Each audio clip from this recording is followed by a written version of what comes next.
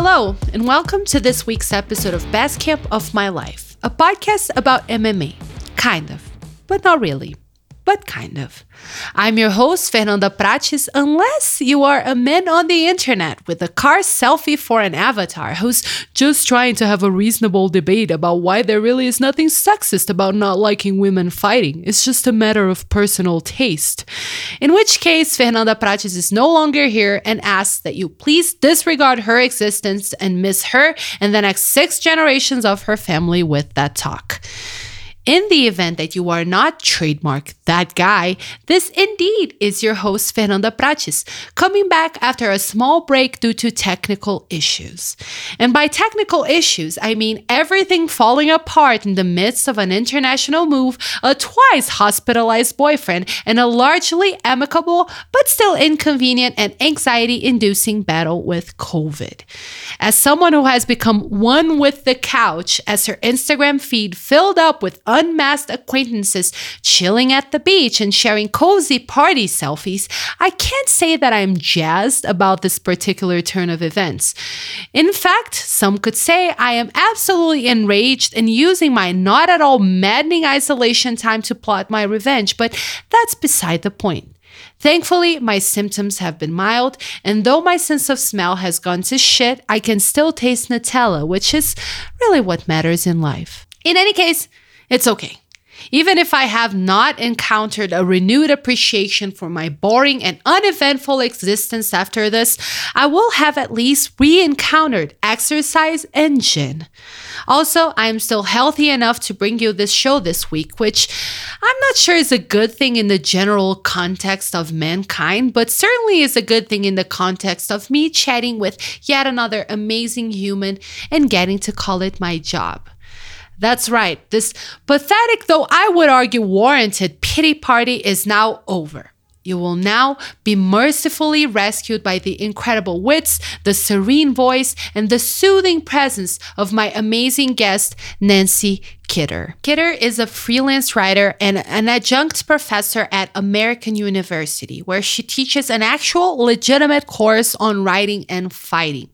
Over the course of 2020, she hosted a series of virtual panels touching on super light themes like gender and media, race and representation, and geopolitics in the context of MMA. Basically, a bunch of very smart stuff discussed by a bunch of very smart people and sometimes also by me.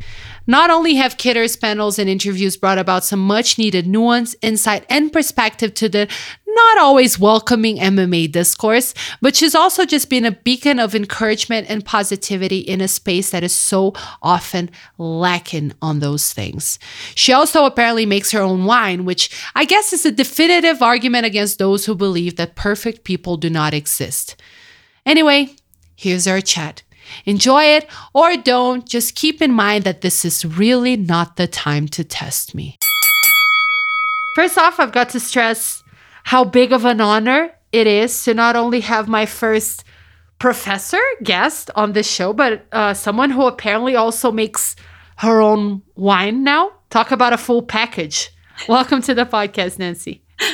Thank you so much, Fernanda. I love that you know about my wine. Yeah, I saw it on the Twitter. Kidder Estates. That's amazing. So, and I kind of will we'll get to like the fighting stuff, but that's like, that stuff I have to pretend to care about, like for a job. But sorry, you're dabbling in winemaking. That's the thing. As one does in quarantine, stay at home. If you had told me a year ago I'd be making my own wine, I would have been like, what the hell?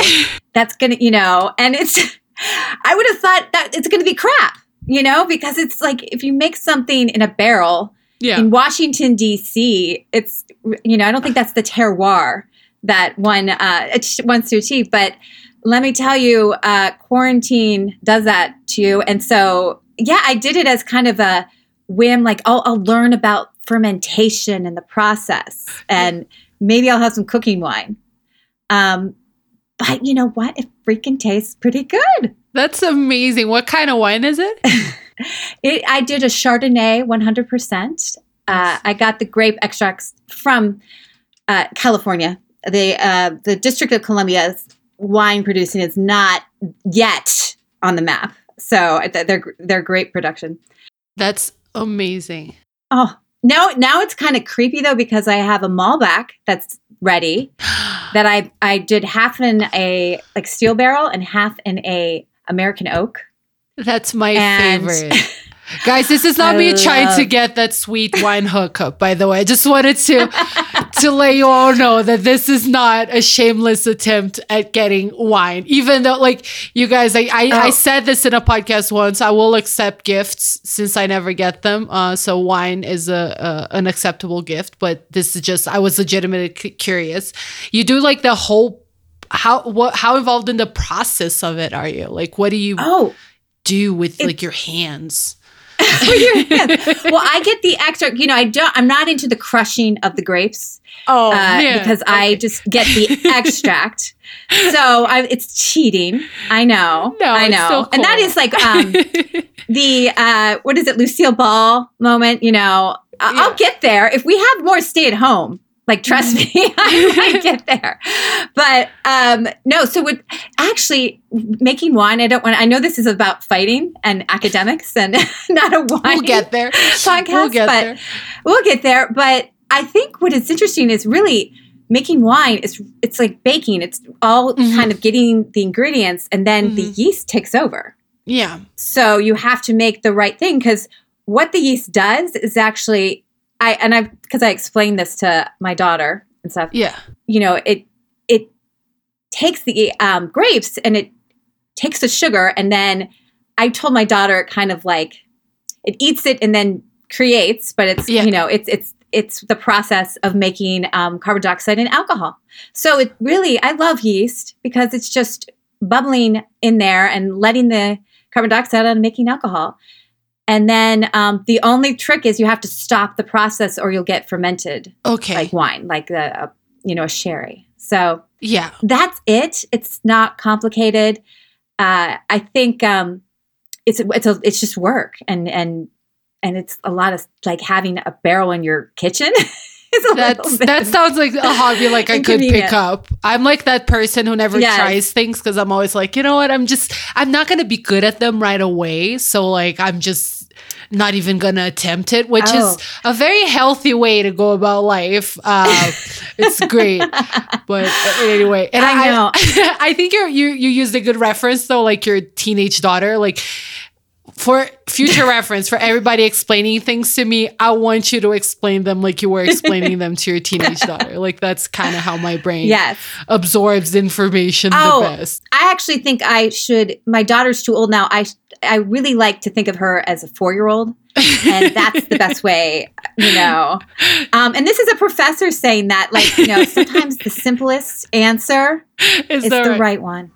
That's how I go about life, for sure. Yeah. Well, since we should, I'm going to pitch the wine podcast for us later. Or like a podcast in which we can watch things and drink wine, which is how I describe my life normally, not now that I have COVID and can't just drink wine, but normally. So that's an idea for the back. That's probably the worst. That's the worst part of COVID now. I've heard of not smelling things and stuff, but not being able to drink alcohol. Damn. Yeah. It's the norm. I can't smell things either. Like, for me, the symptoms have been light. I can't smell anything. And which I have very sensitive, like my sense of smell is very sensitive. So in one way it's been good. Like, usually I'm annoyed at the sense of a place. And right now I'm just like, who cares?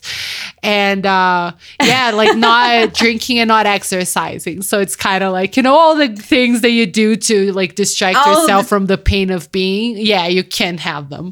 But it's okay. I'm thriving. Everything that keep us from that existential cliff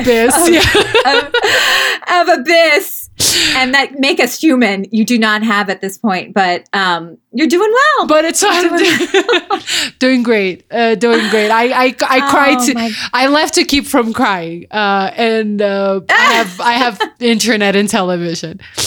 I kind of wanted to. Oh my God. God bless. Thank you, Nancy. I'll be okay. I'll live. Hopefully. I don't know if it's hopefully at this point, but again, that's also another podcast, the one in which I just like go way existential. I feel like for all the things that are happening, I'm having some good ideas in this isolation period. I don't know.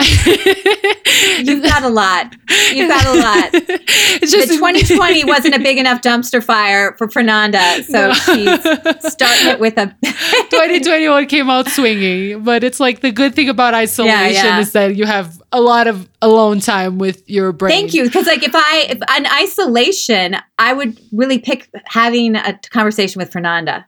Aww. Would be up there. So. Aw, thank you. I'm talking to I don't have COVID, but I'm just talking to a human, Nancy, that's like more than I've had in a bit. Like I talked to my boyfriend through the door, very basic conversations. And sometimes like he'll come in with my food. Yeah. So having this, so that's why everybody has to like apologize if my conversational timing might be off just because I forgot what it was like to be a human. But this is nice. Thankfully, you're a nice person. So I feel like I'm really easing my way back into. I adore it. Because, for me, it's an easy interview because you're going to love everything I say. So yes, true. My standards are very low. It's talking to Nancy Kidder or the DoorDash person. So I'm feeling good. And I'm in Mexico. I don't speak the language of the DoorDash person. So you're really way up ahead there. Oh, yes. The poor DoorDash, like for me, because I only have my husband and my daughter, those people I'm sorry, but I crave that interaction. So I don't mean to kind of run behind you. I don't mean to be clingy, Mr. Delivery person. Clingy. Asking them what the traffic was like and how their day is going. Well, you can do that all with me now. You're in my podcast. We're a safe space. No, I got you. Moving into the thing that I guess we're supposed to talk about, because apparently that's what I'm paid to do. I'm going to ask the question that I know you get asked whenever you go into this kind of podcast, but I kind of feel like that's where we need to start here. As I mentioned in my intro, you teach a course in writing and fighting, which is a very specific intersection of interest, I guess. So first off, I guess if you could just please explain to our listeners who are missing out and don't know what your course is about, just let us know a little bit about, what do you teach essentially and how sort of it came to be. Oh, excellent. No, thank you.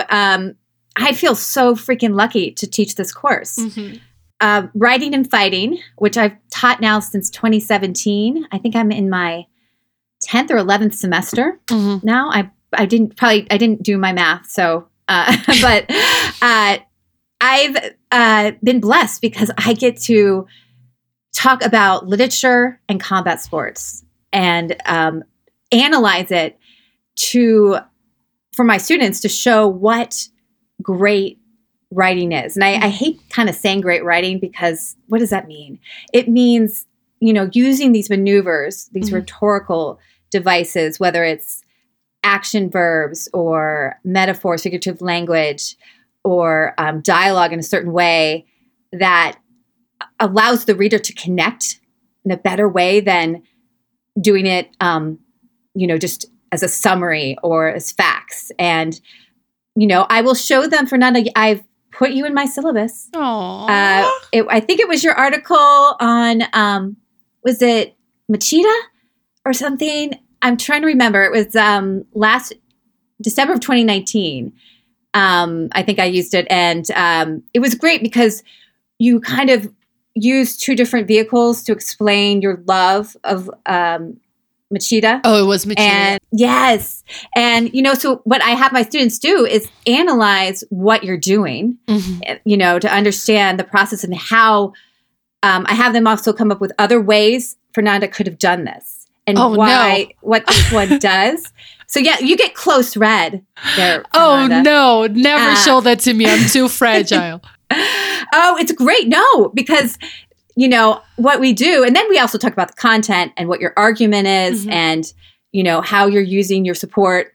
And I love this because they'll see how well you do it. And then I will go and get something really, sometimes you got to show them the bad stuff for them to understand, like, why does this argument not work? Maybe they have no support, no facts. They're using pathos or emotions when it's not earned and all of these things. So you are my prime example of how to do it right. Oh my God. Along with yes, Mendenhall, Chuck Mendenhall, for the modern fight writers, but we also go back and we read A.J. Liebling, Norman Mailer. We look at George Plimpton. It's, I'll bring in James Baldwin and some of his writing on boxing. So it's such a pleasure because, if you look back at combat sports, it was really necessary, like especially in the 1800s, before radio, before you had these other avenues to allow people to view and hear the fights, they had to read it. And you really see that. We go back and I don't want to get too nerdy or bookish on you, but we look at Pierce Egan, who's known for his articles that he wrote primarily on prize fighting and horse events. But his writing is incredible because it's almost hyperbole at this point because he goes he uses onomatopoeia, like wham, flash. Guy jumped over, and it's like, whoa, over detail. But you could see how it was so captivating to the audience at that point. And Pierce Egan, he's the one who also coined the sweet science of bruising.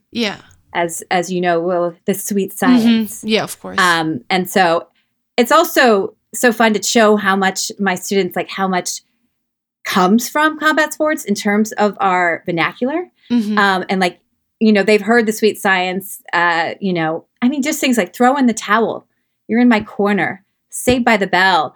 And it's so interesting. They don't even realize its connection sometimes, that it started in the ring. Awesome. And how did you, I guess, was there any, when you decided to put this in a course, to make this a thing, like an academic thing, right? Because it seems to me, when I was going to college, having this class to me would feel like vacations. I'm having this, of course, and I mean this in a totally, not in a, I'll just take it easy way, because that's what marketing was for. But this looks so cool that I'm cheating.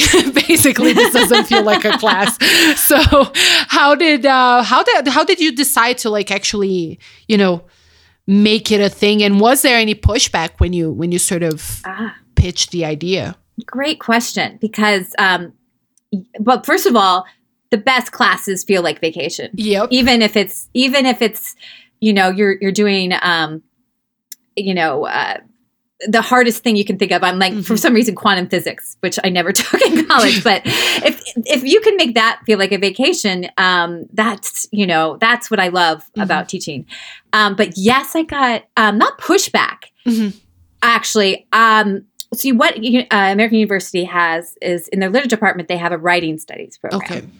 And that's where all students must take a rhetorical class just to kind of learn how to build an argument, the elements of sourcing, yada, yada, yada. Yeah. But they also have a way to study rhetoric and to improve your writing skills through a genre.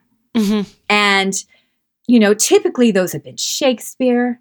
You look at humor, comedy. I love you. Sorry, Shakespeare. Oh, Shakespeare.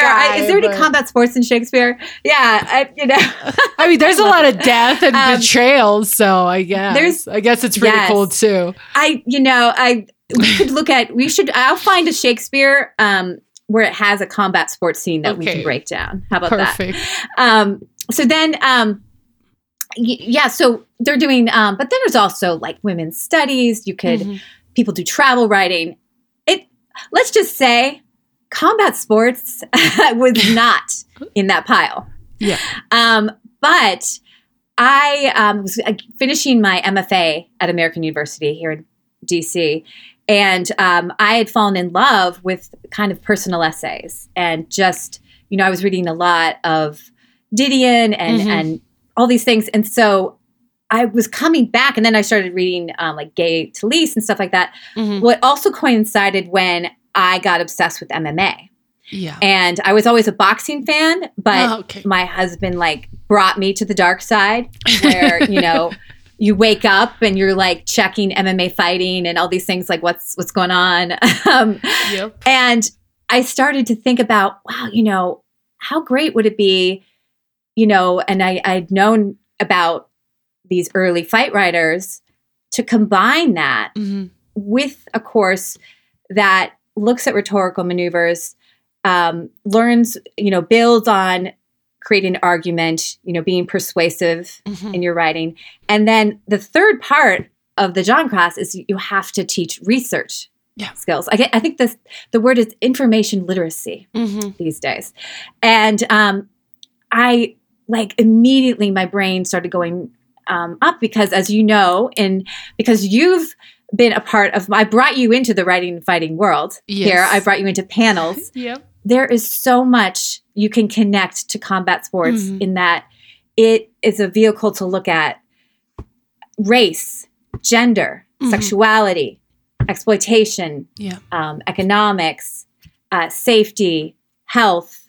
I could just keep going, but and that's a way for them to take an academic lens, and bring it in and look at combat sports, and so that they appreciate how when you take something, whether it be Shakespeare, which is just so, I'll be honest, typical, and no offense, but combat, a class on combat sports is a little bit more out there.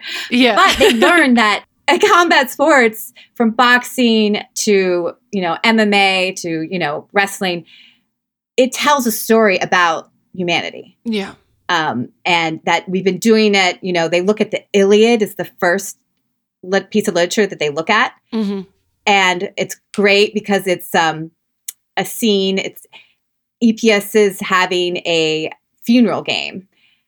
And we look at the text, and it's basically he's trash talking. If you look at it, I have my students like, what is he saying here? And like, I show them like a slide of Muhammad Ali. Like, I am the greatest. Like, it's the same. It's doing the same effect. So, So, I could go on and on about how much you can learn from combat sports and, the great writers like yourself. But that's what I get to do. How, looking at your class, what is sort of the general profile of the students who take the class? Like, is it more male, more female? Is it sort of evenly split? Like, that's so interesting because it's not all male. Yes, I get my wrestlers and I get some athletes who, but I'll have to say there's only I'll get one or two fanatic. I have a lot of people who don't know much, probably a third have no idea about anything about combat sports. They may know Ronda Rousey, Conor McGregor, Muhammad Ali, and Mike Tyson. And that is their knowledge. And so it's really interesting. I love having those kind of students in my class because they bring their perspective. And it's kind of like, this is why you have kids, I guess, is that you get to take them to a park or, amusement park, and you see it through their eyes, like of wonderment, So I love when I get to see someone realizing that, wow, combat sports has this rich history. In action, it's like a chess match. And, and it's global. You have all these different martial arts that come together, So thankfully, I also say my class is a huge trigger warning just in its title. So I tell people, like, look, we're going to be watching fights. This is going to be bloody. And, so if, so I guess that kind of rules out anyone who would maybe, not want to be watching something that makes them squeamish. Yeah. But on the other hand, I tell people, you don't have to be a fan. I invite your opinion, because we talk about things like weight cutting and CTE, and I want people to be there to not just, soak up my thoughts and my opinions as the end all. No, I want to hear from them. Yeah. And, I like when I hear these opposing opinions, but I do hope that like a good half of them, at least, I've made them into solid fans. Okay. So, I don't know if Dana White should give me a kickback, but, because I have a lot of alums that I stay in contact with. And, it's so great because some of them are trying to be sports writers or, trying to get involved. And, it's great, that sometimes you're like, I don't know, like, have I given them shown them like this thwarted world because it is so cool, but man, it's hard to get a job as a writer. But yeah, right. That's the conflict. I know. I think the conflict, but you know what? It's so worth it, right? You're gonna have to. It depends. I'll answer that depending on my day because I get that a lot. Like I'm not gonna ask you today, actually. Yeah, today I'm nothing. Not in your COVID isolation. Yeah, like right now I'd say just don't expect anything nice. But yeah, because it's interesting because I get that question a lot. Like, people like, oh, I want to be a sports writer, like. And I want to work in MMA specifically. Like, do you have any tips? And my immediate instinct, and I know it's not just me, like a lot of fellow writers and reporters and podcasters, on the tip of our tongues is just don't do it. Just that's my tip. Like run away. There aren't enough jobs, like let alone full-time jobs. But then, you have to, there aren't any jobs anywhere. Like if you really love it and if you want to do it, like you have a much higher chance of success doing something that you're actually interested in. So I reset and my advice changes and my advice becomes just kind of like find your niche and do something because you feel like you have something to add to that space and instead of just mimicking whatever's been done already because that's not going to get you anywhere, like especially in a crowded space, right? Like I think what we see again and again in terms of success is people who sort of carve out their own spaces. Yes, no. And I think I really appreciate that you said that because it is about also if you love writing, which I love it. I have a love-hate relationship with it, right? There are some days I feel like nothing is coming out and I'm the worst critic of myself and I hate it. But once you get over that hump, then you're like, okay, I lived. And, so it is this kind of masochistic thing you do. But it's worth it. It's kind of like going through that. I don't do any boxing or anything, and I know you do. It's like getting through that workout. But if you really love it and it serves you, kind of going through the motions of a job that you don't like. I've had too many people I know in my life who are miserable, who took the safe way. So that's why I do give as much help as I can. Yeah, but it's a tough road. As you know. Yeah. But it's a different kind of like the love-hate relationship. I think it's kind of common to all of us. I just think a lot of people have it differently. Like to me, it's almost crippling to my productivity, the way it manifests. Like sometimes I'm just so like haunted by a simple thing. Like it's not like I'm writing the next Pulitzer, like a guide, and it's simple and I'm stuck and it builds in my head in a way that is just suffocating. And I'm like, why do I do this? And then the paragraph comes out and another paragraph comes out. And then I'm like, oh, that's why. Okay, cool. It's just, I think for me, I do it. You articulate that so well. It's kind of like, for me, I do it because I can't really imagine doing something else. And that's pretty much at this point of my life, that's good enough. But It's the thing.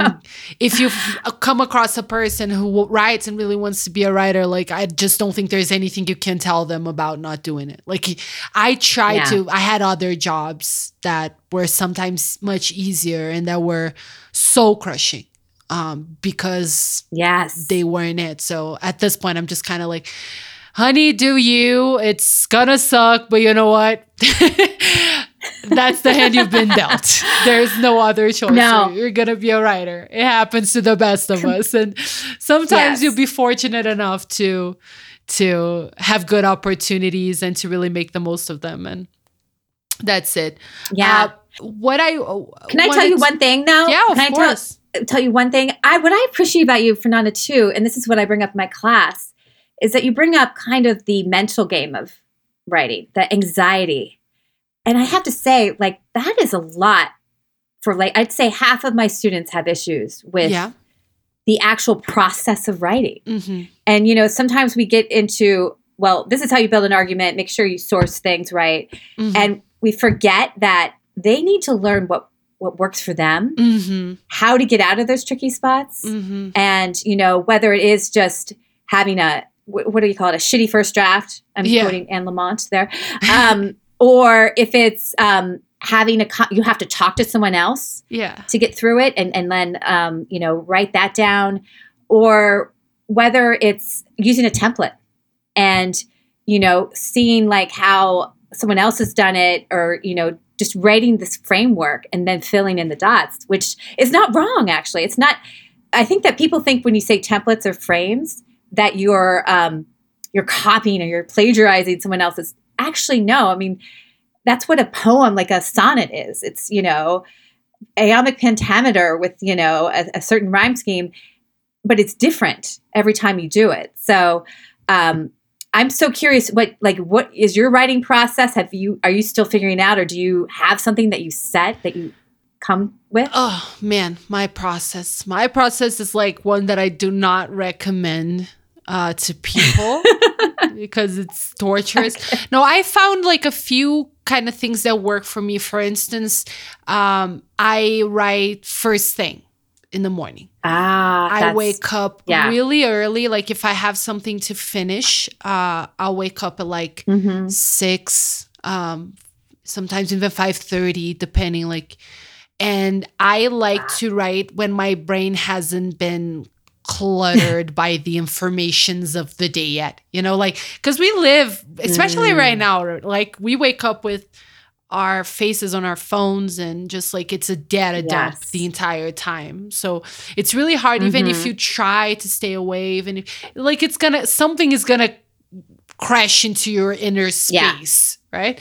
So what I do is just wake up early and get as much, even if I'm still groggy and not like fully awake. And sometimes that's the thing, you're not going to get like your best work at like 7 a.m. You might miss a lot of things, but I feel like that's my most creatively productive time. So I'll write, even if I write for like just 2 hours, that's 2 hours that I know I'm going to get something on paper.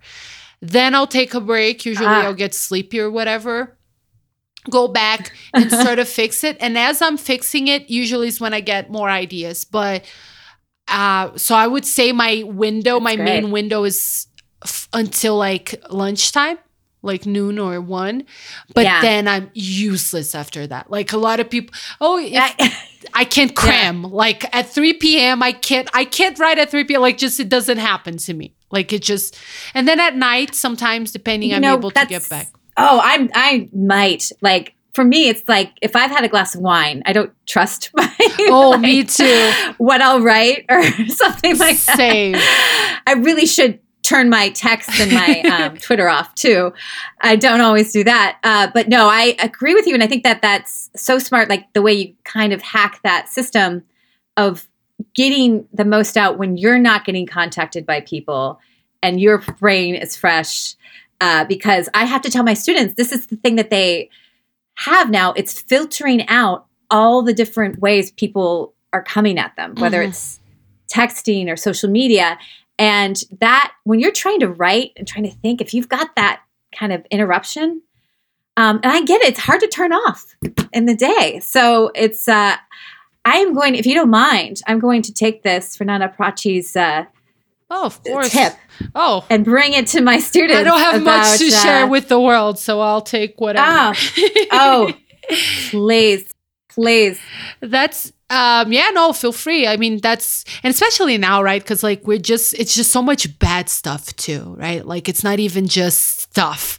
So it's so hard to, even the way I write, like I like to be optimistic in a way, or just like I like to have something that isn't all sad in whatever I write, even if it's difficult subjects. And I find that right now it's especially hard to not infuse everything with just this doom and gloom attitude. Like I try to be doom and gloom with humor. So it's like, how can I do humor if I'm just like fucking bummed? Like it's for me, that's the process. Oh my God. One thing I hear you.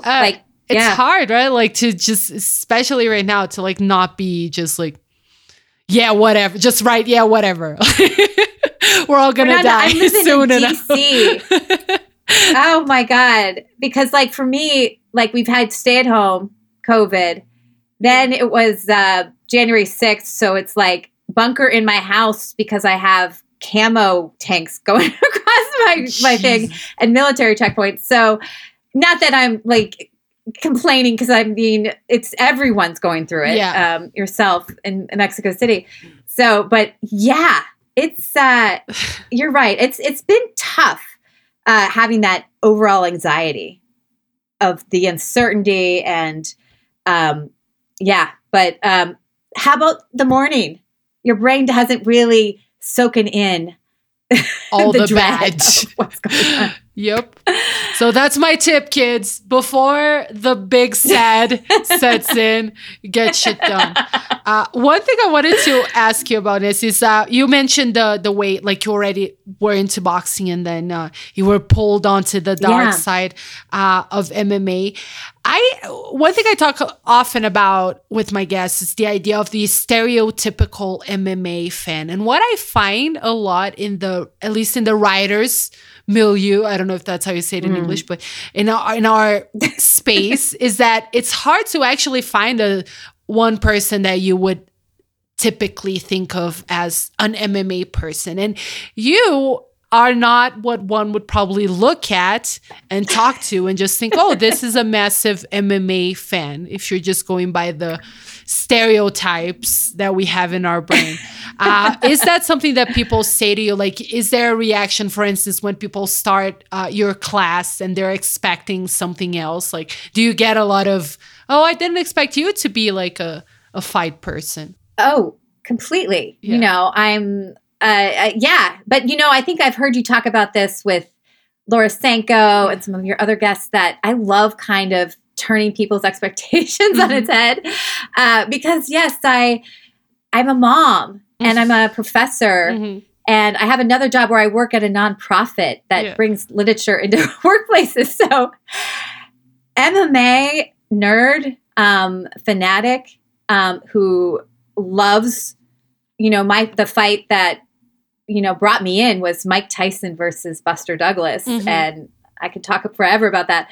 But I'm definitely not. But I'm hoping, I don't know, perhaps because we have a class like this at American University in DC, that's shifting, that, we're getting a different kind of, that it's not just the stereotypical, I always think of the Just Bleed guy. That gif or whatever, or like, who's a shirtless, white male typically. But I don't know, like, I think that representation, my good friend, your friend, Tanisha Singleton, Dr. Tanisha Singleton, will talk about representation that, I know. Shout out, Tanisha. That representation is showing it. That's why I think it's so critical that we have women in MMA, MMA media is, and like we could go into, because this has been an interesting week for women in that arena. Yep. Yes. But it's so necessary because that also reflects who's watching it. And I love that I think of you as what I love about you, and I've told you this, your cheeky, intelligent writing that like it's after my own heart. I love Thank you. when you, that piece you did about the was it? The mediocre semi, tweet or something? yeah, the semi-viral tweet or something. tweet. Yeah. Yes. And like, there's self-deprecation, and I'm like, this is me, and I want her to be covering this because, it's connecting me closer to the sport in a interesting way. So I don't know. I'm hoping, and I'm doing my work by bringing in people who don't necessarily see themselves as a combat sports fan, and then they leave knowing the rich history, and if we ever start talking about women, it is so fascinating to know that, women in combat sports have had this dance where we've been allowed in the room or the ring and then shoved out time and again. So, one thing I think is important is that we can't let our guard down because, we had women in the Georgian era in like the mid 1700s, Elizabeth Wilkinson Stokes, RIP up there. What a freaking lady,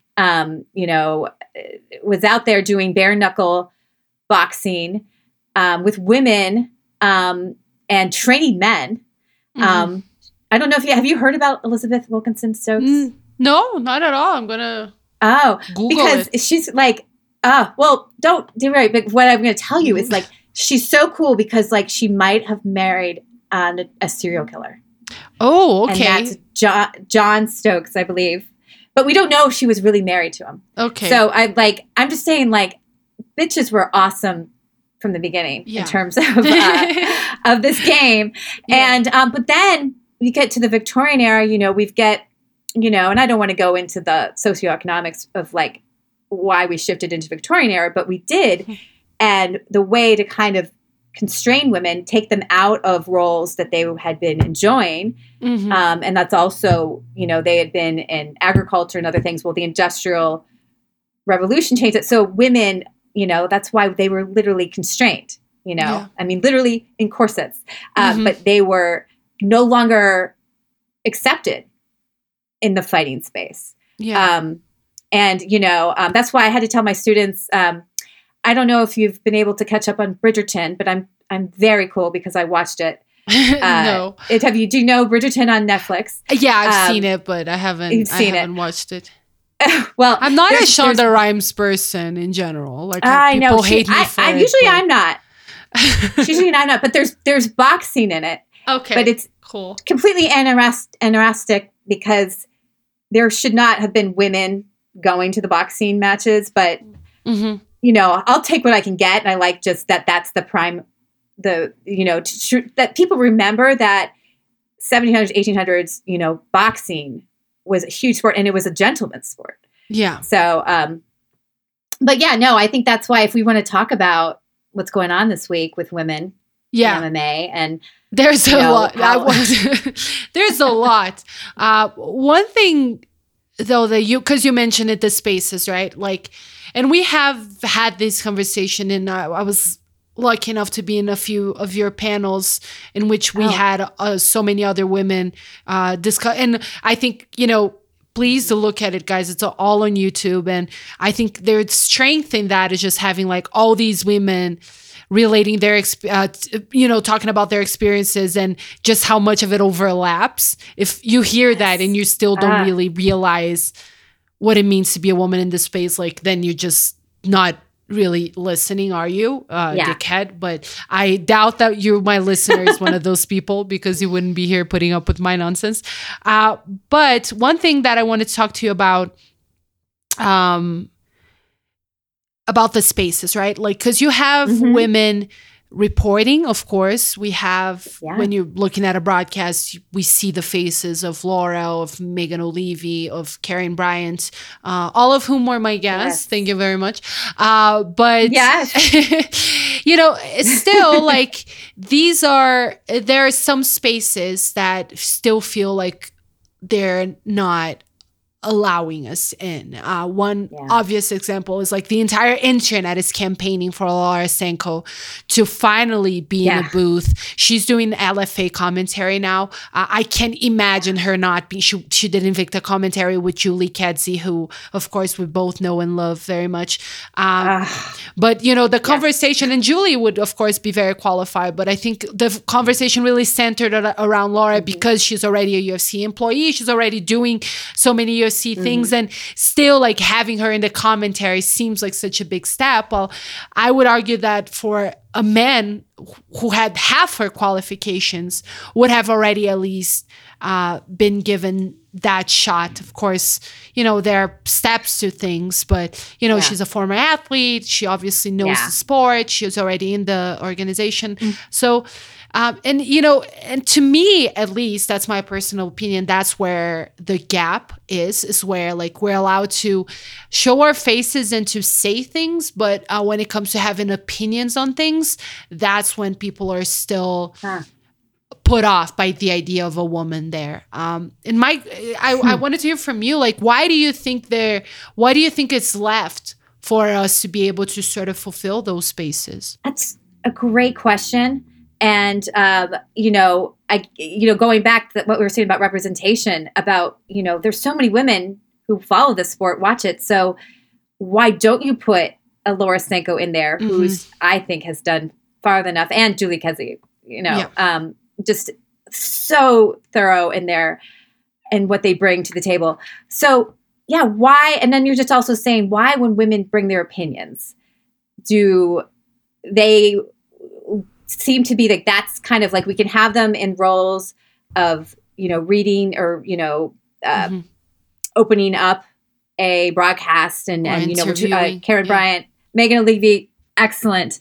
Why is that okay? And why this space is not? And I think that looking at just all of sports, I think that women, you know, we're still not there. I think we have, I forget the name of the woman who does NBA. I don't know. We have one there. I'll think of it in a second, but we only have one there. We just got a coach, you know, for, you know, on the NFL. And I think that women, I think that there's this idea that these are masculine spaces that inherently a man just knows it better. Unfortunately, and that women, when we come in and we're not just not that those aren't important roles, but when we're actually shaping the content of critiquing it, that is somehow emasculating. This is all theory, because I talked to a friend of mine who's getting his PhD in gender studies, and I asked him about, you know, kind of what this idea of this exclusive masculinity in combat sports, and how, we talked about this too, like boxing, I still see that as much more of a male dominated sport, and why MMA was able to bring women fighters are not seen as less. Although, what did you get this week with Stephen A. Smith? Yeah, that's, I want to get to that and Megan Anderson. Yeah. But because that's the thing, right? Like, and I wanted to ask you real quick before we move on to that.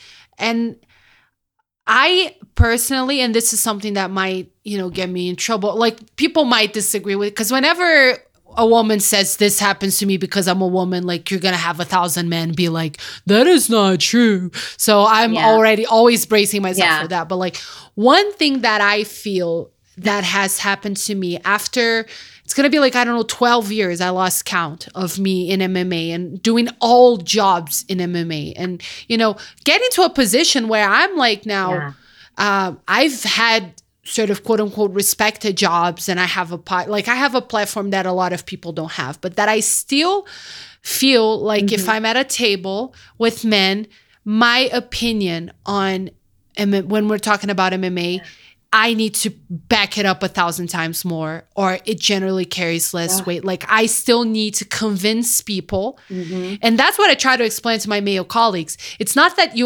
I've worked harder than you. It's not even that. It's just that I feel like I constantly come from a place where I'm having to explain and prove why my opinion is worthy of being listened to, while theirs is just taken as a worthy opinion as it is. Do you kind of feel that way too? Like, do you feel like maybe you're taking less seriously in your opinions as a woman? Unfortunately, yes. Mm-hmm. And that's sad. Even as a professor, I feel, and I also think, and this, I don't want to say this, but I think women too, if you choose to not wear glasses or have long blonde hair, you also are giving yourself another layer of a burden you have to bear or have to cross, which is ridiculous because men don't think like this. Mm-hmm. And as we could tell, and I was so thankful that you guys came, yourself, Laura Stanko, who else was there? Tanisha was there. Esther, Anaisa, Evelyn. Yes. And Evelyn. Yeah, it was so great because you know what I heard from a lot of male friends, male colleagues? I'd love to know what you got in your feedback. They're like, I had no idea. No idea that women, as you say, have to be extra perfect and prove themselves. What was the other thing? And I love this because you're so good with words, these invisible lines that you have to, follow. And I think I heard both you and Megan and Karen Bryant all had talked about this. It's the impossible balance, right? Of being. Yes. I talked to Karen too about this, and I talked to Evelyn, just sort of having to present yourself in a very specific way in order to be taken seriously and still know that even with all of that. Yes. And you never can you imagine a guy saying, man, your picture is too sexy or something, or, can I give you a good example of kind of what a man can do that a woman can't do, unfortunately? I was talking to another professor who was giving a discussion, and it was all men. Mm-hmm. And he did this thing. It's I don't want to say code switch because that's the wrong term and that's about race, but he realized they were bros. They were tech guys, and he could just tell that they had this kind of humor and they had these inside jokes. So he started playing dumb to get them to kind of talk more, because he really wanted them to start this discussing. I think he was doing a book or something. Mm-hmm. I'm like, there is no way. Yeah, Nancy and Fernanda, we cannot play the dumb card. No, we're just going to be trampled all over. Yep. It's one thing. But I was just like, sorry, go ahead. No, you finish. No, because this immediately brought to my mind an example, Michael Bisping as a commentator. I love him as a commentator because I think he's so spontaneous and genuine. He's not stuffy. It's very organic the way he commentates. And then I think about it could a woman commentator ever? Because that's kind of Julie's style in Invicta, I would say. She's very conversational. Mm-hmm. She's not rehearsed. She's not, So, and that too, when it comes out from a woman, a lot of people would take that as a detriment. You're underprepared. You don't know your stuff as well. It comes across as unprofessional, while Michael Bisping can afford to be that, to have his personality shine, because we're interested in his personality. While as a woman, you can't really, you're not afforded the opportunity to even have a personality publicly. I know. And it's just, what I would like to say, if we could really change things, would be that somehow bring the personality, and let's just make sure that we women support it, and our male friends support saying that if Julie's going to be spontaneous, we're going to appreciate that, but it's a risk, right? That we know we're taking. And that really, it sucks, and I wish that I knew the right way to combat it. Yeah. But I think about what you were talking with Karen Bryant, how many people say, you just read the teleprompter and you know, or just keep to that for a woman who's been doing this, 14 years and writes her own scripts and, has been in the game for so long that she still gets that. Yeah. And, and I think she knows that she has to because I heard her on your show say that men they can gain a few pounds. Yep. And no one really gives a F, and she can't, and she's worried about aging. Yeah. Right. Like you're looking if you have a wrinkle, and we know this as women because it's our lives, but I just feel like sometimes men just haven't heard it put in those words. And I've had, like you said, many examples of colleagues and friends or just guys on Twitter being like, oh, I hadn't really even stopped to think about it. And that's cool. Now you can start working toward being part of the change. Exactly. One thing that you did, since we want to talk about that real quick, Stephen A. Smith, you mentioned, Stephen A. Smith, I don't know if he's what people would call a grifter, but I'm limited in my exposure to American television and commentators outside of the MMA space. I am aware of Stephen A. Smith. He's not a part of my existence. Recently, he was talking about something else entirely, talking about women in positions of being CEOs and stuff, and actually had a nice human thought on that, which is women should be allowed to be CEOs. So congrats, Stephen A. Smith, for the bare minimum. But he went on this weird fucking tangent about women fighting men. Nobody wants to see that. You're right. No one ever has said that they want to see men fighting women. So again, congrats on being right there. But then he goes into how he doesn't I'm sorry, the exact terms escape me, but the general gist of it was that he doesn't like women fighting, or as because they like to say females, right? They like to call us females. He doesn't like women fighting. Females. Can I have the quote right here? Oh, perfect. Females. I do, because you're right. It was the strangest thing, because I don't think anyone's endorsing male co-ed combat sports right now. And, maybe I've missed that boat, but me too. So I was maybe I'm so sick that I've lost sense of reality. We're now doing that. I think that they may have pro wrestling co-ed and that, I know that's, can I tell you, that's not, that's rehearsed. So I don't think that there's any danger of anything. But so, I actually I guess I'm with you with that too, Stephen, that I'm not really ready for the male-female thing. But then I don't know if he was trying to backpedal or what, but this is it. When I think about the pugilistic sports, I don't like to see women involved in that at all. I just don't like it. I wouldn't promote legislating laws to prohibit them from doing so, but I don't want to see women punching each other in the face. I don't want to see women fighting in the octagon and stuff like that. And then he writes, that's just me. And that's the main thing, because then he goes back to the male-female thing to kind of maybe he knew he better go back to that territory. I want to know what you think, Fernanda.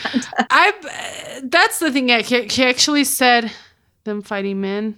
Yeah, he said women, because that's my major pet peeve, just clarifying what I said earlier. When a man calls a woman or says females or a female, I know some shit's about to follow.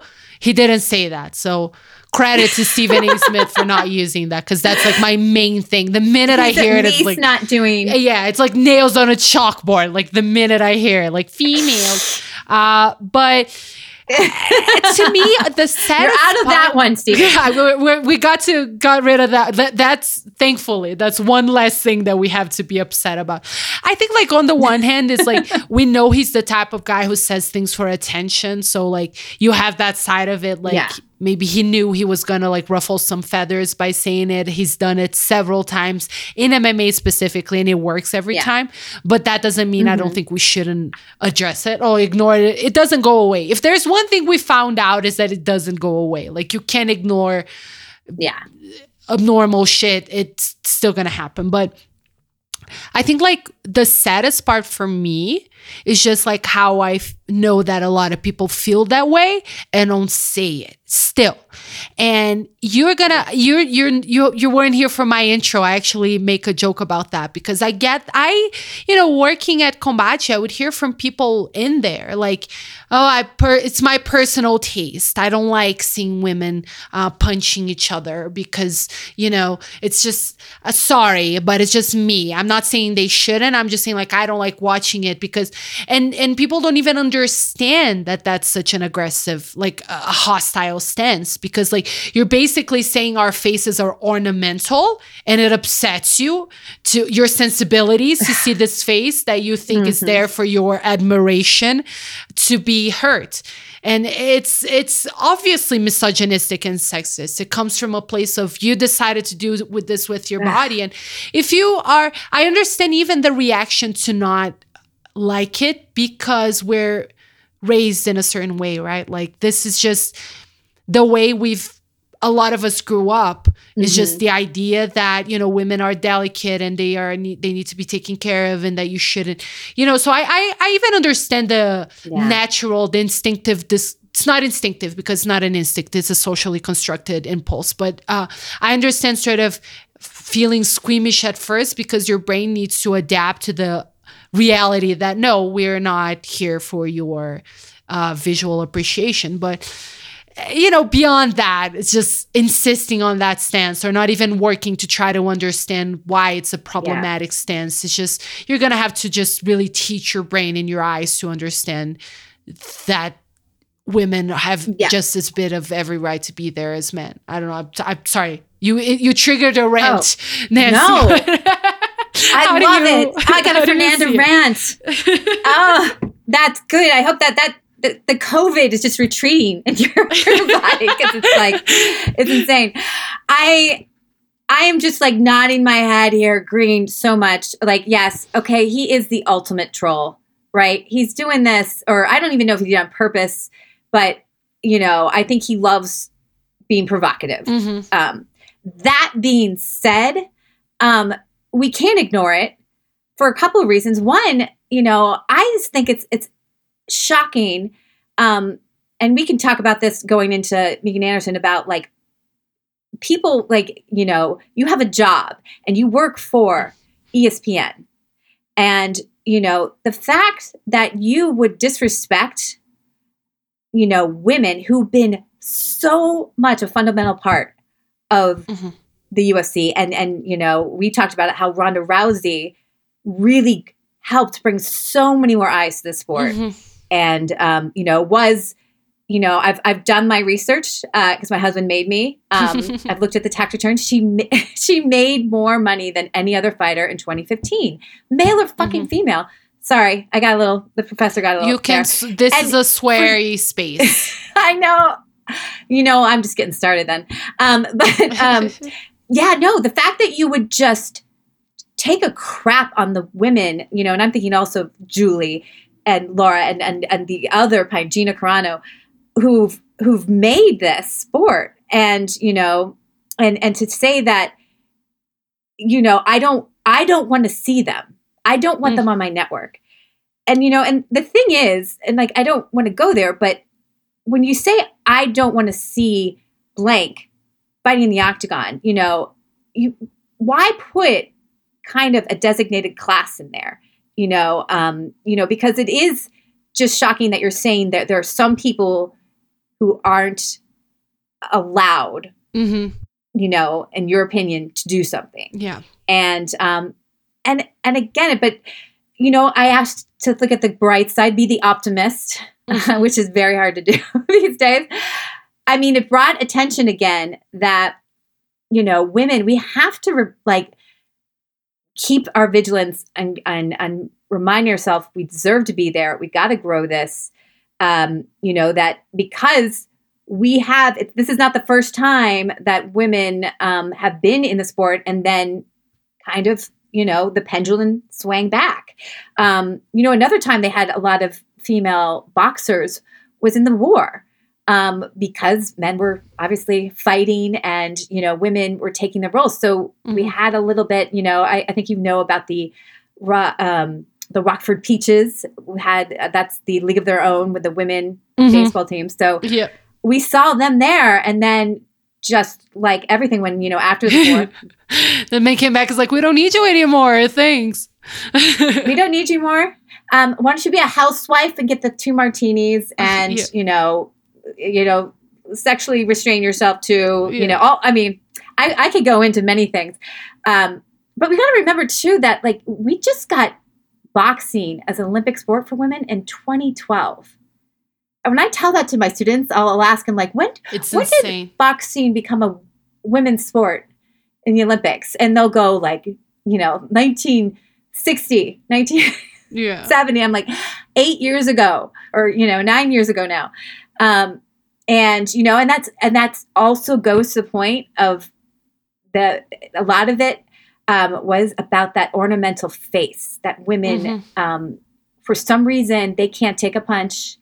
And that, where men, I don't know if it affects their value is what it's saying, because women, if they're damaged, they're in their face, they're less valuable. Yeah, they're not good. And that's the thing, right? That people don't understand why this is a harmful stance. Because I read a lot of, that's, just don't pay attention. That's just his opinion or things like that. And it's like, dude, these are the same people saying this is just his opinion when like Meryl Streep said that MMA was an art or whatever, that like got all freaked out. And that was just so it's like, it's just an opinion because you don't understand how it invalidates the careers, and not just careers, because it's bigger than that for fighters, right? It's not just career, like of so many women. Yeah. Completely. Like, I think you're right too, because, you say like, oh, just ignore them. We now have alt-right fringe conspiracy theorists in our Congress, and like, because I used to just think like, oh, I live in DC. There's no cabals of Satan worshiping. I don't know what they do, child enslavers. And, and that's now something we have to worry about.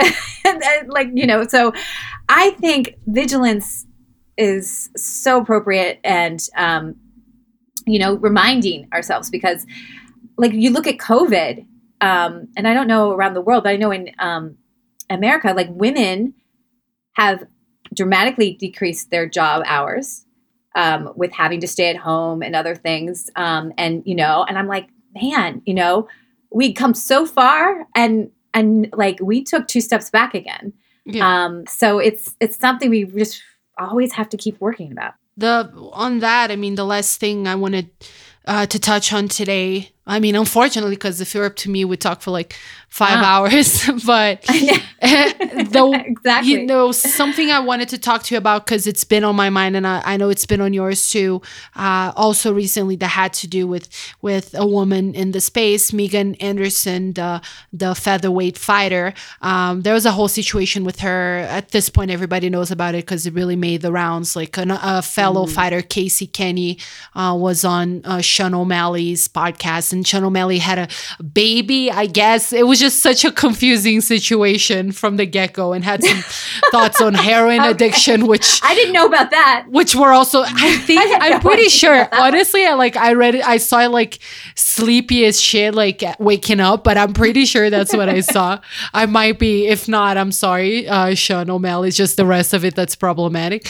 You've just given him a baby. Yeah, sorry if that's something my brain created, but it was a weird situation, and it led to Casey being asked by somebody who I believe is a coach, like if he would, sleep with Megan or whatever at 4. It was just a disgusting thing. You can find the clip, and it was just gross and very demeaning and sexualizing and weird. And Megan responded, and to people's credit, though, I'll say this. I saw a lot more outrage than I was expecting. Like, I was expecting more people to be like, it's just locker room talk. Like, oh, you don't talk about, your coworkers like this when nobody's looking, which gross, and B, okay if nobody like, it's one thing when nobody's looking, it's another when it's a public forum where your coworker can very much hear and see what you're talking about her. But Yes. I also saw a lot of the Meghan puts herself in that position because have you seen how the pictures she posts, like she sexualizes herself, so she needs to be able to like basically victim blaming 101, right? Like we've seen it so many times before. Like basically she was asking for it because she has pictures in bikinis on her Instagram, which if that's the case, like my Instagram is just a giant thirst trap. Like I don't take it as a sign of just harassment. I love your Instagram. But I love your Instagram. I know. But it's right. Like we hear it so much and we've heard it before with PVZ. Like it's such a cyclical conversation that we have, but there's so many layers of it. But I guess I wanted to ask like just your general thoughts on the whole Meghan situation and what really first came to mind, whether with personal experience or whatever, when you first saw that clip. Oh, yeah, no. Because, I think that this is the thing that there's a line. And a lot of people want to say, like, well, because this is the whole idea is that people are like, well, they're coworkers and that's what makes it inappropriate. Yeah. And, well, it's not really that because people are like, well, they're not on the same team. And, but no, they're in the same, industry. And the line is that you've personally put someone on in a sexual manner, and where it, even if he had said whatever he said about having sex with her, I don't know what the word they used, smashed or something. Yeah, something like that. But, that eye roll right there. But that there is a line, and I'll tell you, like I work at a university. I have clear roles, I'm not really supposed to touch my students, and I'll have problems. Like sometimes they'll hug me and I'll be like, because, back away there, pal. I know. But I have to be careful what I say, and, because of there is a power structure where I have the power there and you cannot do things inappropriate. So I'm on guard. Now, this is the thing. A lot of people are like, well, can I say she's pretty and stuff like that? Of course, there is a line that this is putting someone, and when you sexualize them, that's the difference. And so, when I look at your Instagram, and it's funny because my husband was saying, you just told me that Fernanda looked really hot. How is that different? And I'm like, so different. I was the example. Okay. That's the example. But, because I have him like to do kind of the devil's advocate, but it's like the argument doesn't work because, I, at no point, even if I did that, even in a public place, you're not, being sexualized, even though hot, for me, it's different. I don't know. Like, yeah. I get that. Like, you're going to make mistakes and you're going to say dumb things. And that's the thing, right? Like, I don't advocate like, oh, this guy said a dumb gross thing, like let's just cancel him forever and just lock him in a basement and throw away the key. Yes. But we need to have these conversations, like why this is gross. Like why this shouldn't be said.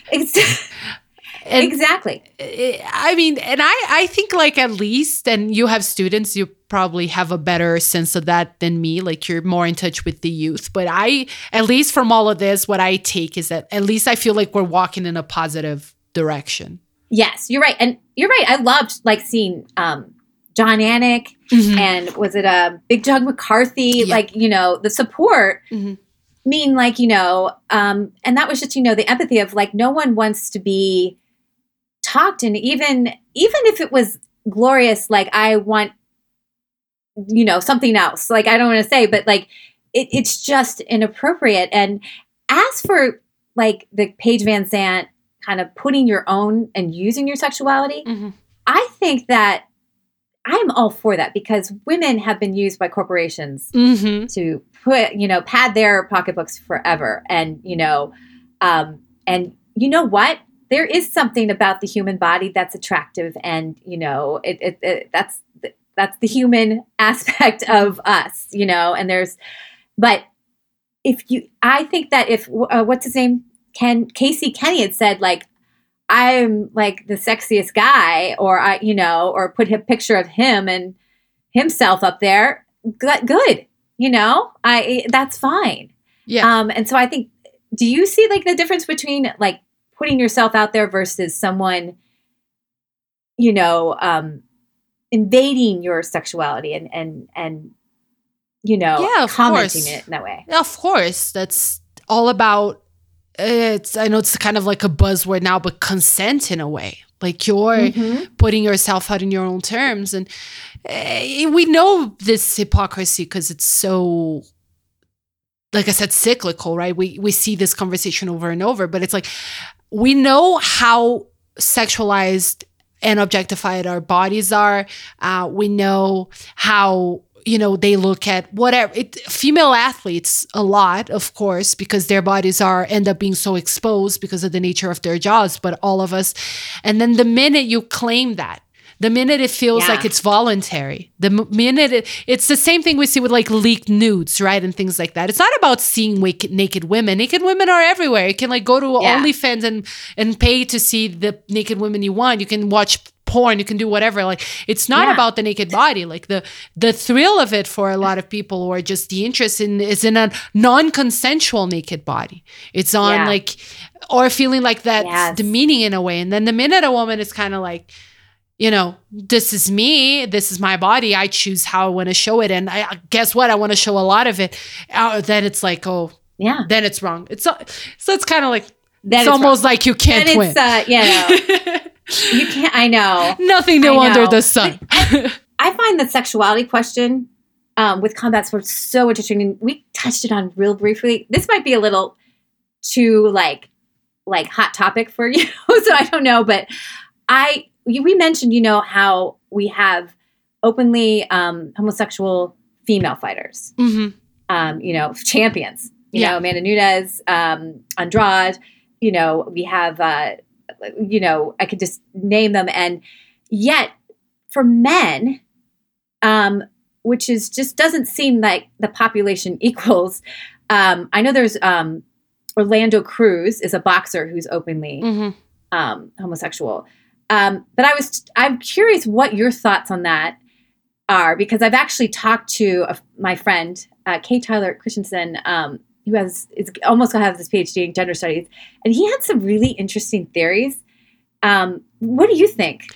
That's still it's hard the closet. It's hard for me to I think statistically, it's impossible for us to not have a single UFC male fighter who's gay. It's so okay. I get that it's a macho environment, and one thing I constantly think about is how a gay fighter would even come up through all of that and without being discouraged by everything he sees or experiences. So I get, I'm not saying it's impossible.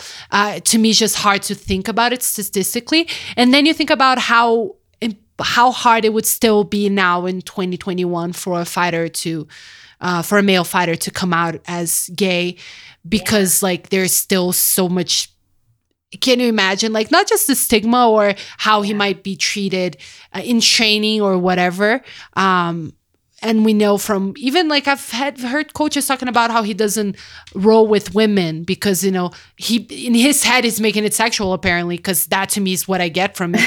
And then so it's God. There's so many layers of just weirdness that I can really understand. But also publicly, this is a person who's going to have to carry a lot. Carry a flag. One thing I've noticed, and I've talked about also, is kind of how, straight cis white men can afford to just be themselves and not really have to position themselves politically. I talked about this with Karen, while she talked about how she's not really political. People who are in a different position are sort of expected to also position themselves, to also carry sort of quote unquote a flag. So it's a lot. I can really understand why a male fighter wouldn't come out. Yeah. No, and I think you've really shown that, that you're having that flag. And I agree with you. I mean, and this is where it kind of like makes me sad that it's still this masculine space that where women, we don't, like, for you and I, like, if we watch two lesbian fighters, it doesn't, nothing, right? Yeah. And so that's why I also asked him, like, what, like, is there something optically? And, you know, he gave me, like, I don't want to get it too much because it's about kind of the way, I'll use the word, and I'm not even going to use it because it's kind of out there, but way C, if they saw a gay man, supposedly, one, you would know that he is possibly, dude, that's such a weird. Okay, I get it what you mean, but it's such a weird. But that means, or just even, let's just say, the more effeminate, possibly, of the couple. So, and that makes them weak. Yeah. And that people would view them as possibly being the weaker. And I'm just like, like, how do we change that? Yeah. That's kind a whole other ideology. That's a whole other, and it's something I've thought about, and I personally, like, just don't really feel that equipped to talk about as a straight woman. Yeah. But that I've constantly thought about, because to me it's one of those unspoken issues. Like, we don't talk about it. We just assume there isn't a problem. But of course. Like, how, you know. Thank you for letting me bring up an unspoken issue with you. Oh, I'm glad you did, because it's like, you know, and it's something I do. Well, I think no one wants to talk about it. Yeah, because it's like, it's a touchy area. You don't want to, like, intrude on people. Like, and far be it from me to, like, out people, whatever, like, would never. And maybe that's just it. No, maybe that's just not that. But it to me, it's one of those things that we're just kind of, like, very comfortable with pretending is not a problem, and then one day we'll figure out how big of a problem it is, for sure. Yeah, but it's another thing to underscore, you know, women having the battles that we're fighting, like, you know, that someone has to hide their nature to be in a sport that they want to be in. You know, so, you know, hopefully, like, we'll keep chatting, but down the road, 30 years from now, we'll be like, remember when we were talking about that? Like, ha ha. Nancy, I wish I could talk to you for like 1,000 days, but I feel like this is a good provocative cutoff point, so that people can I know, think about it too, because I do feel like this is an under-discussed subject for sure. I want to thank you so much for being here. I guess before I let you go, is there anything you want to plug, anything you want to point our listeners to? Well, I want to plug, I guess, my class, which, Fernanda, I'm going to be asking you to join a panel down the road here. Whenever you want. Because you've been such a support, and I appreciate your voice in that. But I actually have my syllabus and my readings, and I post when we do panels on my website. It's writeandfight.com. And then I'm on Nancy Ann Kidder, at Nancy Ann Kidder for Twitter and Instagram. Awesome. It's not as sexy as Fernanda's Instagram. Oh, no. You know, I have aspirations. Your Instagram is very wholesome. Like, it's got cats, it's got wine, it's got your daughter. It's really cute. You have, like, one of the, it feels like Christmas, your Instagram feed. Oh, yes. Well, yeah, I'm making Christmas last year. No one can come into my house and see that it's still, the Christmas tree is still up. But you have, you make me, like, want to go to Mexico City. Aww. And it also, like, you're using your time wisely, because I like your twinkle lights. We know each other so well. Yes, I'm a very TMI person. You're invited whenever, Nancy. And you guys are also invited to follow me, of course, on all social media. I share way too much. It's uncomfortable, but it's just how I am. I guess thank you again to Nancy for being here today. Thank you all at home for listening to us. I usually have like this little thank you prepared for like a celebrity or something, but today I entirely forgot. So I'm just going to thank the Backstreet Boys, except for Brian, because Brian is like a QAnon guy, apparently. The internet has theories. So thank you to we'll talk offline because it was a very big shock for me too. But not to accuse him, but it's weird. So for now, thank you all the Backstreet Boys except for Brian. This has been the best camp of my life. I'll see you all next week.